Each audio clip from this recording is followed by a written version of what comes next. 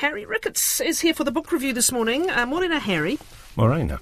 The Painter's Daughters is by Emily Howes, is it? Or Howes? Howes, I would say. Howes, I think. Thank you. Yep. Yes. Go ahead. Okay, first novel, I think. First novel, Hachette, 37.99. Why do people I just give say these? 38. I defeat them every time. Yes. Okay. Anyway, so the title, The Painter's Daughters, it's taken from a pretty famous painting by Thomas Gainsborough, the 18th century landscape painter and portrait artist, and it's his two daughters. It's the fictionally recreated story of his two daughters, Peggy and Molly. So the title, points us to a particular painting, which you can look up on Google. I certainly did, and it was rewarding to do that. But it also points to the fact that this is one of those novels which is part of a very admirable, I think, contemporary genre almost, or subgenre, of fictionally recreating lost women's lives. So you're probably familiar out there with maybe Margaret Atwood's The Penelopiad, I think I pronounced that right, or Pat Barker's The Women of Troy, or closer to home, Mandy Hager's Heloise.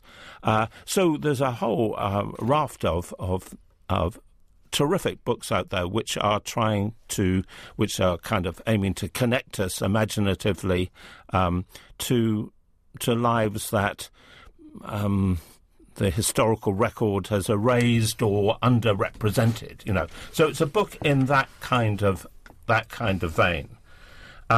It's told from the point of view principally of Peggy, one of the two daughters, and Peggy tells us about her childhood with Molly and her parents near Ipswich, and then the move to Bath as her father rises up the social ranks and becomes a serious kind of commodity, kind of economic commodity, and then briefly later life in London. So that's the principal narrative. Interspersed with that, interestingly, is the story of Peggy's maternal grandmother, Meg. All the names, the women are all called Meg. It's a little confusing at first, but you get used to it. And Meg's story, the maternal grandmother, is on the record, and she had an illegitimate daughter with the Duke of Beaufort, and has an annuity, which may explain why Thomas Gainsborough wanted to marry her, in addition to any other good qualities she had. And so we get her story told in the third person. So it's a double narrative, mainly Peggy's told in the first person, but interspersed with Meg's, the grandmother, told in the third person. And Howes is strongly pushing the idea that actually Meg is really the illegitimate daughter of Prince Frederick, later George II.